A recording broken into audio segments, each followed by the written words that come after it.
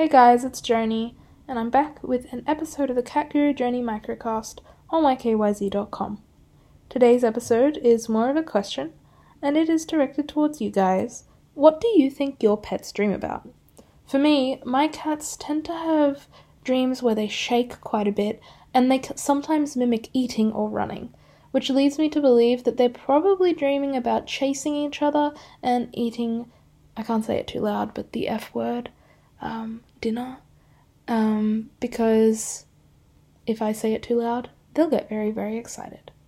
I know that some dogs seem to dream about chasing the mailman or things like that, but I've just read that in books.